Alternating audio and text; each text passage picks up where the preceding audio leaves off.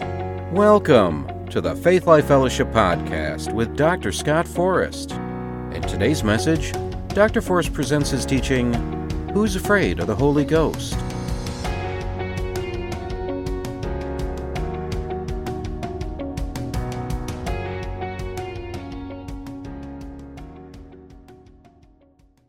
So, praise the Lord. Who's afraid of the Holy Ghost? I remember the Disney cartoon. Who's afraid of the big bad wolf? Big bad wolf, big bad wolf. Who's afraid of the big bad wolf? Tra-la-la-la-la. I think that sounds like tongues. So, you could say, who's afraid of the Holy Ghost? Holy Ghost, Holy Ghost. Who's afraid of the Holy Ghost? Tra-la-la-la-la. Shandai. All right, praise the Lord. Now, I have to let you know that the title of this message is not original. I found out a couple of days ago that there was a book that came out in 1995, Who's Afraid of the Holy Ghost? And at first it was like, dang! And then it was like, the same author who told that author to name his book, Who's Afraid of the Holy Ghost, told you to name your message, Who's Afraid of the Holy Ghost? I said, I'll take it, Lord. Hallelujah. So it's not original, but it was original to me. Thank you, Jesus. So who's afraid of the Holy Ghost? Sadly, in the body of Christ today, there are many people, born again, Bible-believing individuals, even pastors and leaders who are afraid of what they do not understand. They're afraid of the Holy Ghost. And I'm telling you right now, I'm going to use Holy Ghost instead of Holy Spirit because it has a good old time gospel sound to it. Amen. These men are not full of wine as you suppose. They're just filled with the Holy Ghost. Hallelujah. Glory to God. So these people either deny the truth that the baptism of the Holy Ghost is for believers today, or they say they believe it, but steer clear of the gifts, speaking and praying in tongues, or manifestations of the power of God. They'll even put it on their websites that they believe in such things, but you rarely see it in any of their services. Amen? Now, many pastors do this because they believe it will hinder the growth of their church. And we'll talk some more about that later as we get into this message. But I'm going to give you 4 reasons why you shouldn't be afraid of the Holy Ghost this morning. I'm sure we could come up with more, but these 4 are good to start with. Amen?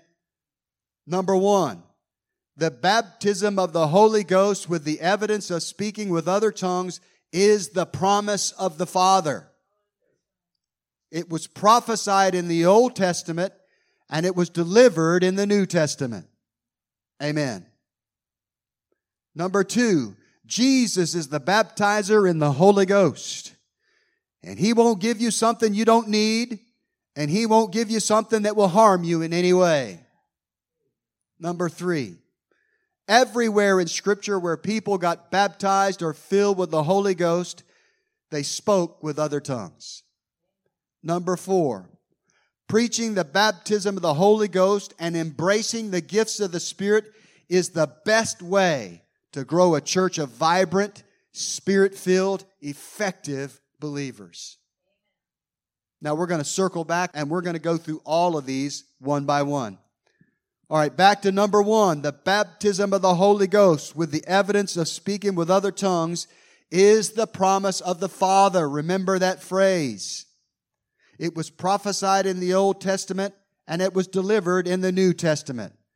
Luke 24:49. Amen. Everything's in King James in honor of old-time religion and Pentecost, which is almost 2,000 years ago. Amen. Luke 24:49. This is Jesus speaking to His believers. And behold, I send the promise of my Father upon you. But tarry or wait ye in the city of Jerusalem until you be endued with power from on high. Endued is a word that means clothed. It means you'll be clothed with power from on high. Amen. Acts chapter 1 verse 4. And being assembled together with them, Jesus commanded them that they should not depart from Jerusalem, but wait for the promise of the Father. There it is again. Which saith he, ye have heard of me. Amen. He basically said, don't go anywhere. Don't do anything until you get the power. Acts 2:33.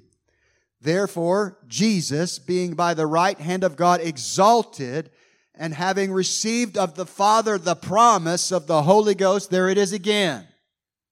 He hath shed forth this which ye now see and hear. Amen.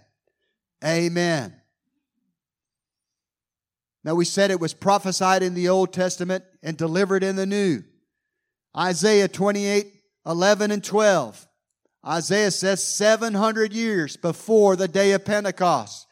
For with stammering lips and another tongue will he speak to this people, to whom he said, this is the rest wherewith ye may cause the weary to rest, and this is the refreshing, yet they would not hear. Amen. It was prophesied that tongues was coming, but when it came, they weren't ready for it. And they weren't willing to receive it. In fact, they didn't even want to hear about it. I run across people today, they don't want to hear what the Scripture has to say about tongues because they don't like it and they don't want it and they don't want to hear a biblical argument for it. They shut their ears to the truth of God. You know, verse 12 says, when you pray in tongues, rest will come to your spirit, soul, and body. In 1 Corinthians 14, it says that he who speaks in an unknown tongue edifies himself. Well, that's not a selfish thing. You want to be your best so you can help other people, right? That means spirit, soul, and body are edified. And that comes from a compound Greek word which means to build the house. So when you pray in the Holy Ghost, you build the house of God. Spirit, soul, and body. Remember, He lives in you. Hallelujah. You know, they've done scientific research that has shown that people who pray regularly in the Holy Spirit, in tongues, have boosted their immune system anywhere from 40 to 60%. Afraid of all these viruses that are running around? Pray in the Holy Ghost. Pray in tongues. Amen. Reminds me of a joke I saw. Guy said, I think I've got the monkey virus, but I'm asymptomatic.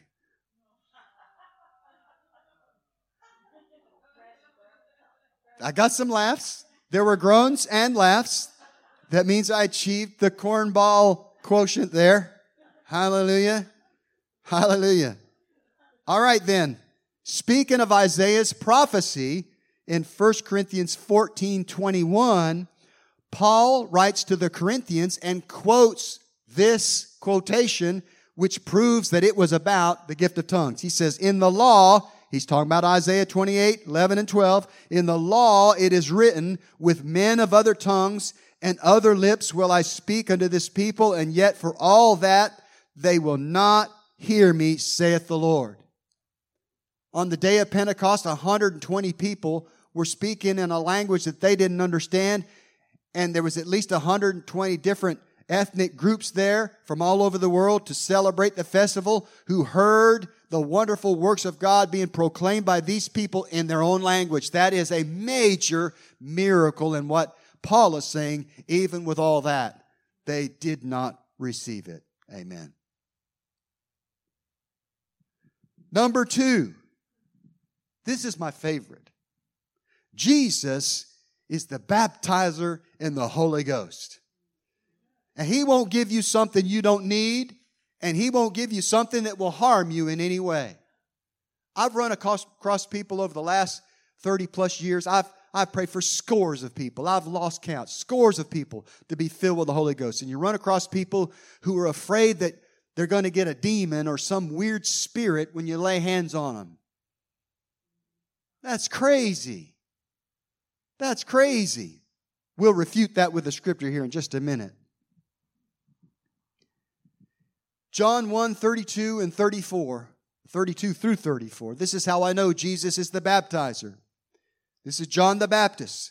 And John bare record saying, I saw the Spirit descending from heaven like a dove, and it abode upon him, that is Jesus.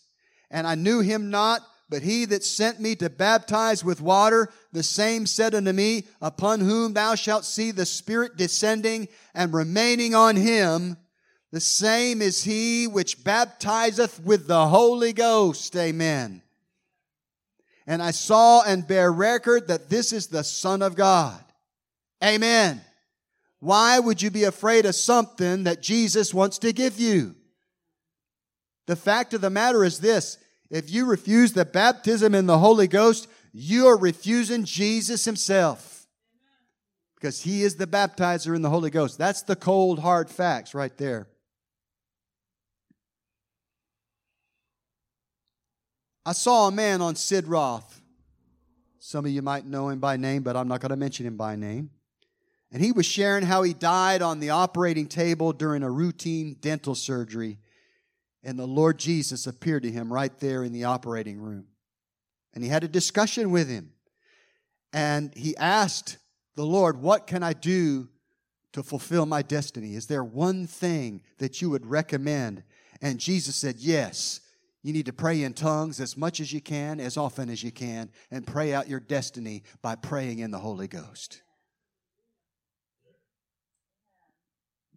Why did he tell him that? Because Jesus is the baptizer in the Holy Ghost, and he knows all about the gift that he wants to give you. Amen.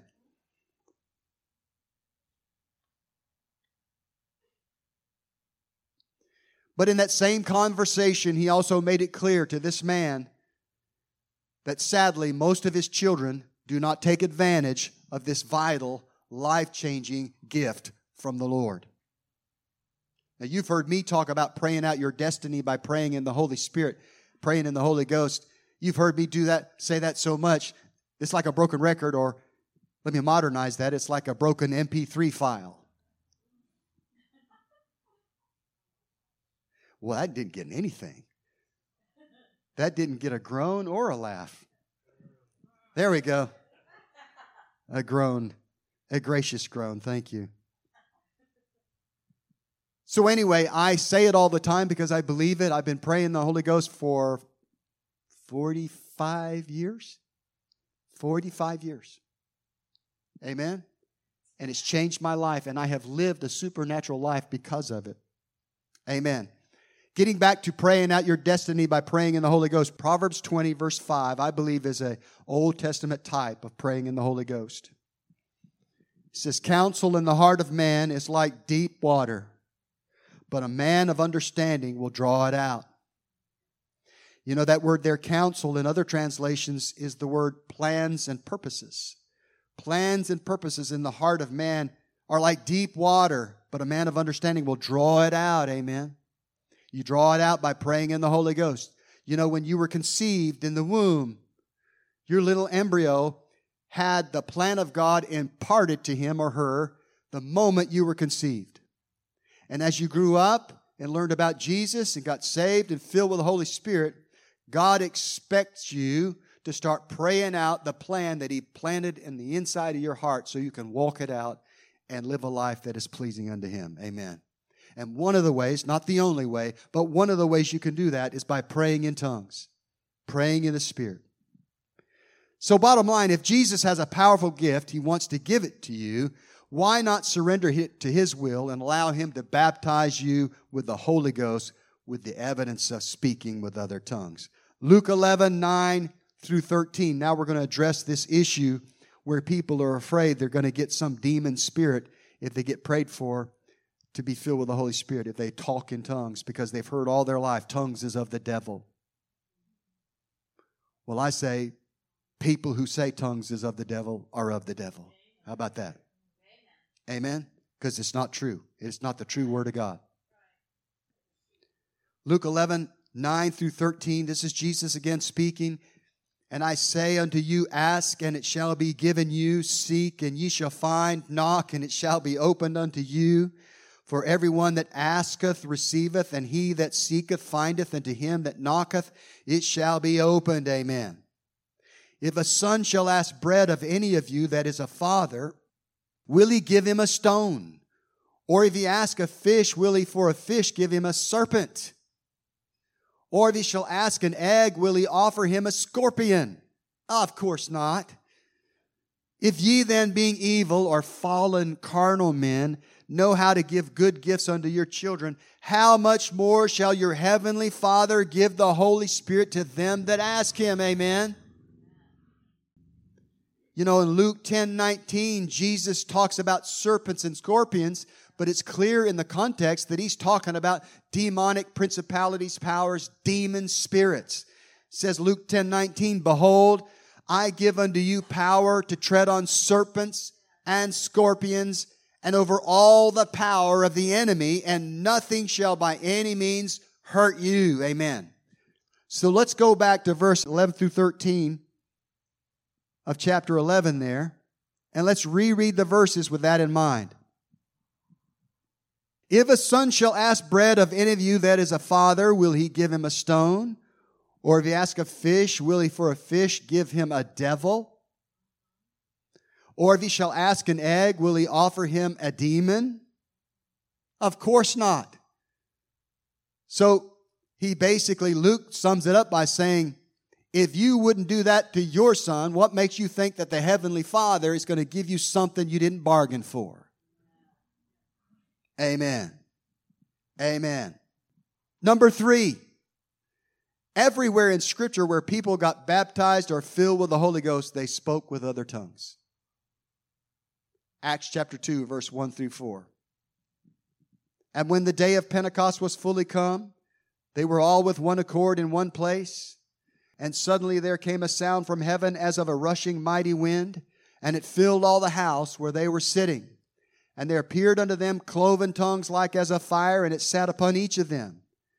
And they were all filled with the Holy Ghost, and began to speak with other tongues, as the Spirit gave them utterance. Amen. Acts chapter 10, verse 44 through 46. Peter was called to the home of Cornelius, the Roman centurion, and his men and his servants and the people that loved him. There were Jews and Greeks in there alike. It says, while Peter yet spake these words, he was preaching to him. The Holy Ghost fell on all them which heard the word, and they of the circumcision which believed were astonished, as many as came with Peter, because that on the Gentiles also was poured out the gift of the Holy Ghost. Amen. How did they know? For they heard them speak with tongues and magnify God. Amen. Listen, I believe you can be filled with the Holy Spirit and there be a delay in your speaking with tongues, because that's what happened to me. I grew up Episcopal. I didn't know anything. I never heard of tongues. I got saved. They laid hands on me to be filled with the Holy Spirit. I did not know what to do. I did not know how to yield. So it's 3 months later I got filled with the Holy Spirit. I mean, it manifested. I spoke fluently in tongues and have been doing it ever since, as I said, 45 years now. Amen. Amen. So I guess the bottom line is this. You don't have to speak in tongues to be filled with the Holy Spirit, but the only way the rest of us are going to know for sure is if you do. Okay. Acts 19:6. This is now the third occasion where people talked in tongues when they got the baptism of the Holy Spirit.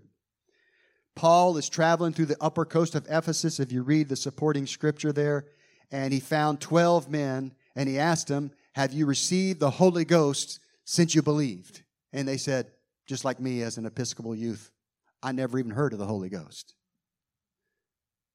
And when Paul had laid his hands upon them, the Holy Ghost came on them, and they spake with tongues and prophesied. So, that's another sign you can look for, that someone's been filled with the Holy Spirit. They prophesy. There are 2 other places in the book of Acts where people got filled with the Holy Ghost. Acts chapter 8, the Samaritan believers, when Philip the evangelist went and preached to them. And then they called for Peter and John to pray for him to be filled with the Holy Spirit. Acts chapter 9, where the Apostle Paul got filled.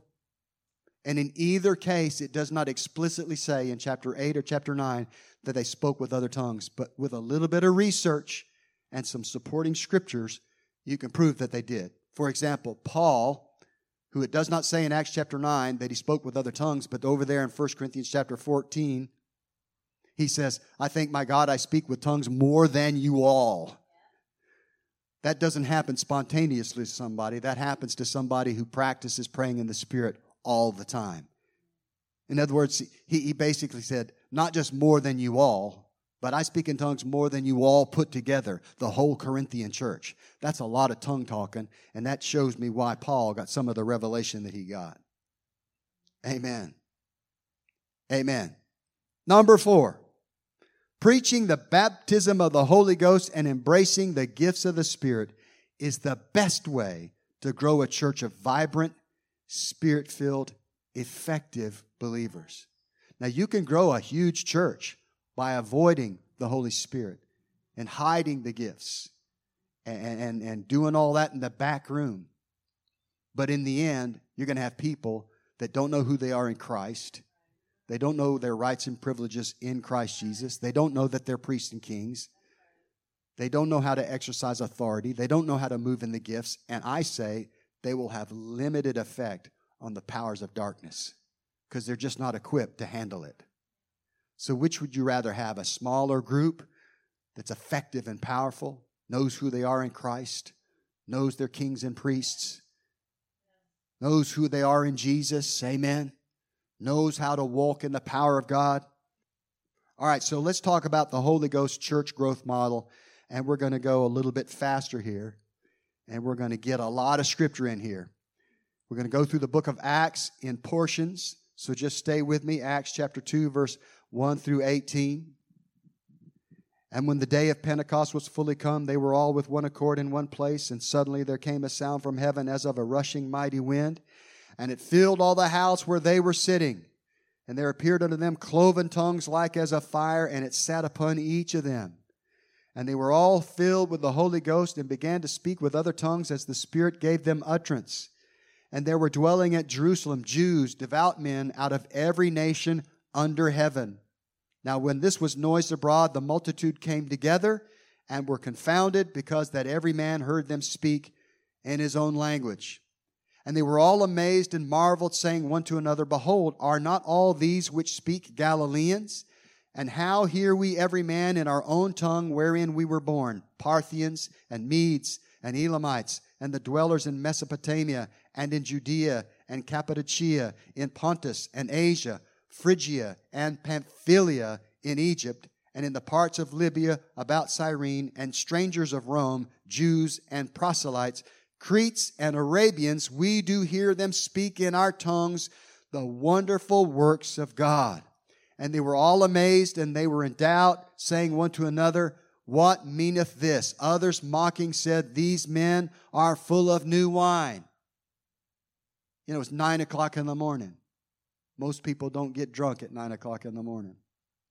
So on the day of Pentecost, the power of God and special gifts began to manifest on a massive scale, starting with 120 believers who got filled with the Holy Ghost. There was the sound of a rushing mighty wind. Tongues of fire came down and rested on their heads. And they began to speak with other tongues, and it created such a ruckus that all these people from all these countries all around that were Jews that were there for the festival, they came to find out what was going on.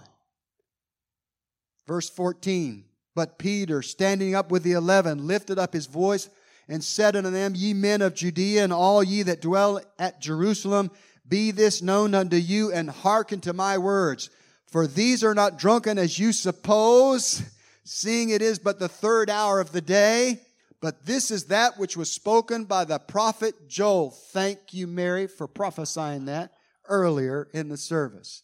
And it shall come to pass in the last days, saith God, I will pour out of my Spirit upon all flesh, and your sons and your daughters shall prophesy, and your young men shall see visions, and your old men shall dream dreams, and on my servants and on my handmaidens I will pour out in those days of my Spirit, and they shall prophesy. Amen.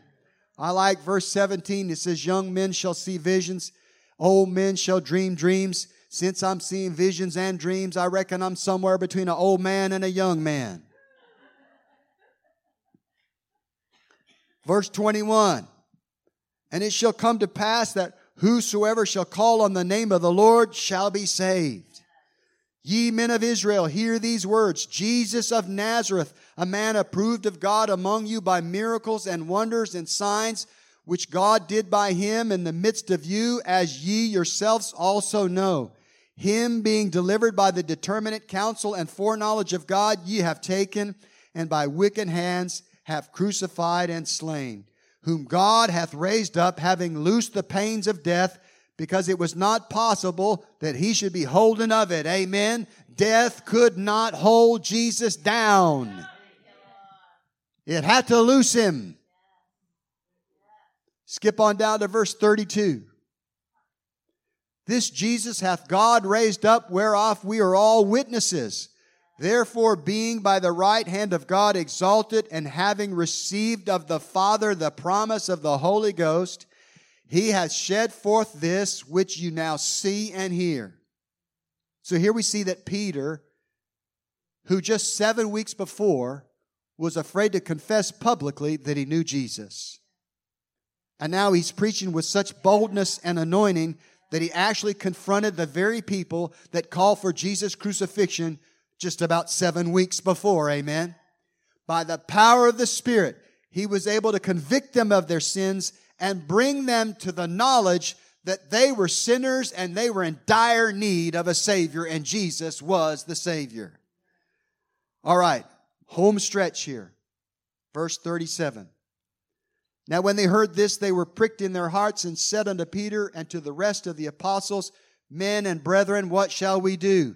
Then Peter said unto them, Repent and be baptized every one of you in the name of Jesus Christ for the remission of sins, and ye shall receive the gift of the Holy Ghost. Amen. For the promise is unto you and to your children and to all that are far off, even as many as the Lord our God shall call. So next time somebody tells you that the baptism of the Holy Spirit is not for today, read this to them. For the promise is unto you and to your children and to all that are afar off, even as many as the Lord our God shall call. If God's calling you to be saved, He's calling you to be baptized with the Holy Ghost. Amen. Notice that Peter, now filled with extra boldness because of the power of God, he wasn't afraid to preach salvation, water baptism, and the baptism of the Holy Ghost. Amen. Verse 40. And with many other words did he testify and exhort, saying, Save yourselves from this untoward generation. Then they that gladly received his word were baptized, and the same day there were added unto them about 3,000 souls. Did you hear that? The man who 7 weeks prior could not utter the fact that he knew Jesus is now preaching with such power and conviction that it brought 3,000 people into the kingdom in one day. And they continued steadfastly in the apostles' doctrine and fellowship and in breaking of bread and in prayers. These people not only got saved, but they were being discipled. They were sharing meals. They were going from house to house. They were taught the doctrine of Christ, and they were hanging around with people that were more spiritually mature than they were. Amen. That's one of the keys to discipleship. Verse 43 says, And fear came upon every soul, and many wonders and signs were done by the apostles. Amen. Signs and wonders were done by the apostles to confirm the truth of the word that they were preaching to the people. Verse 44. And all that believed were together and had all things common, and sold their possessions and goods, and parted them to all men as every man had need. Now, this is not an argument for socialism. Just let me set your heart at ease. But all these people from all over the known world were there, staying longer than they planned on staying, and not having provision or lodging to do so. So they did what they could to accommodate. That's what this is talking about. Verse 46.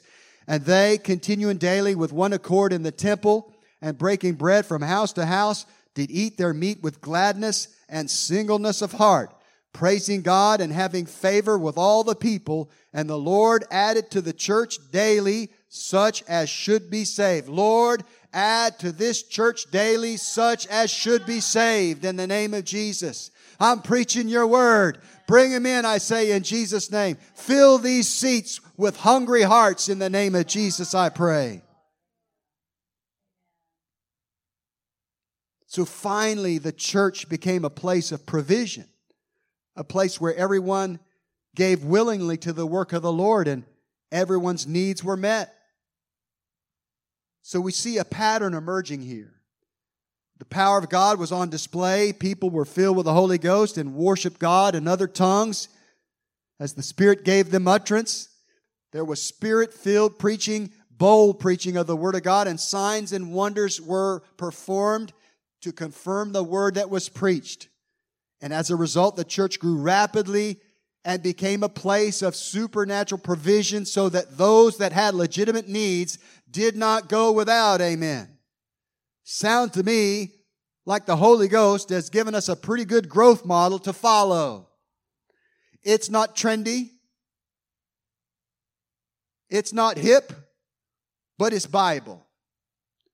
Now listen, we can borrow techniques of doing things better in church, innovative ways of having church, innovative ways of having communion with one another, using social media, showing movies and having costume nights and stuff like that. Some churches do that. That's all cool, but you can never leave the power of the Holy Ghost behind.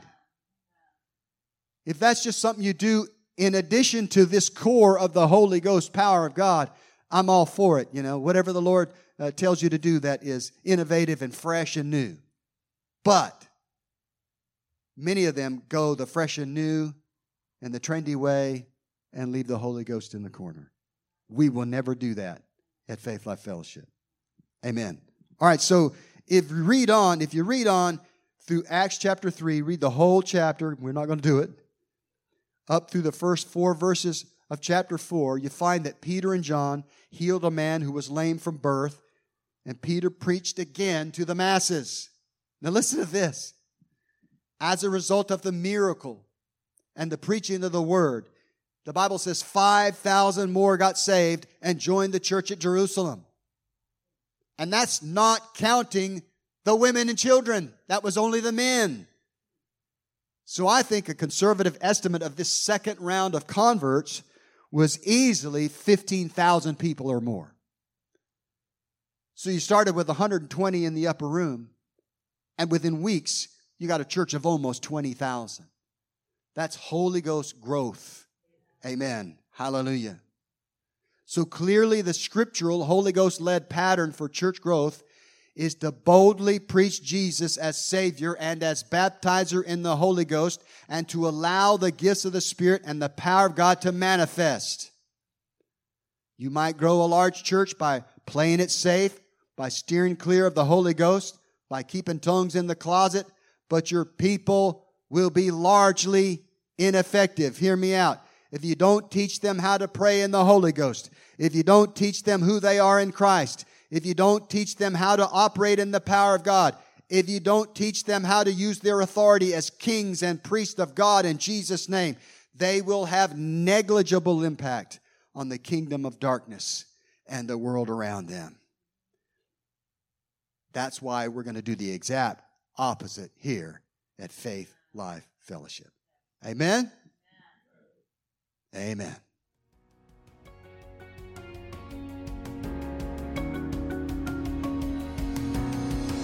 We hope you enjoyed Dr. Forrest's message, Who's Afraid of the Holy Ghost? If you're in the Wilmington area and are looking for a place to worship, come join us on Sunday at 10 a.m. for coffee and fellowship and 10:30 for worship and service. If you would like to learn more about us and hear more of Dr. Forrest's teachings, visit our website at gofaithlife.com. Also, visit and like our Facebook page at Faith Life Wilmington.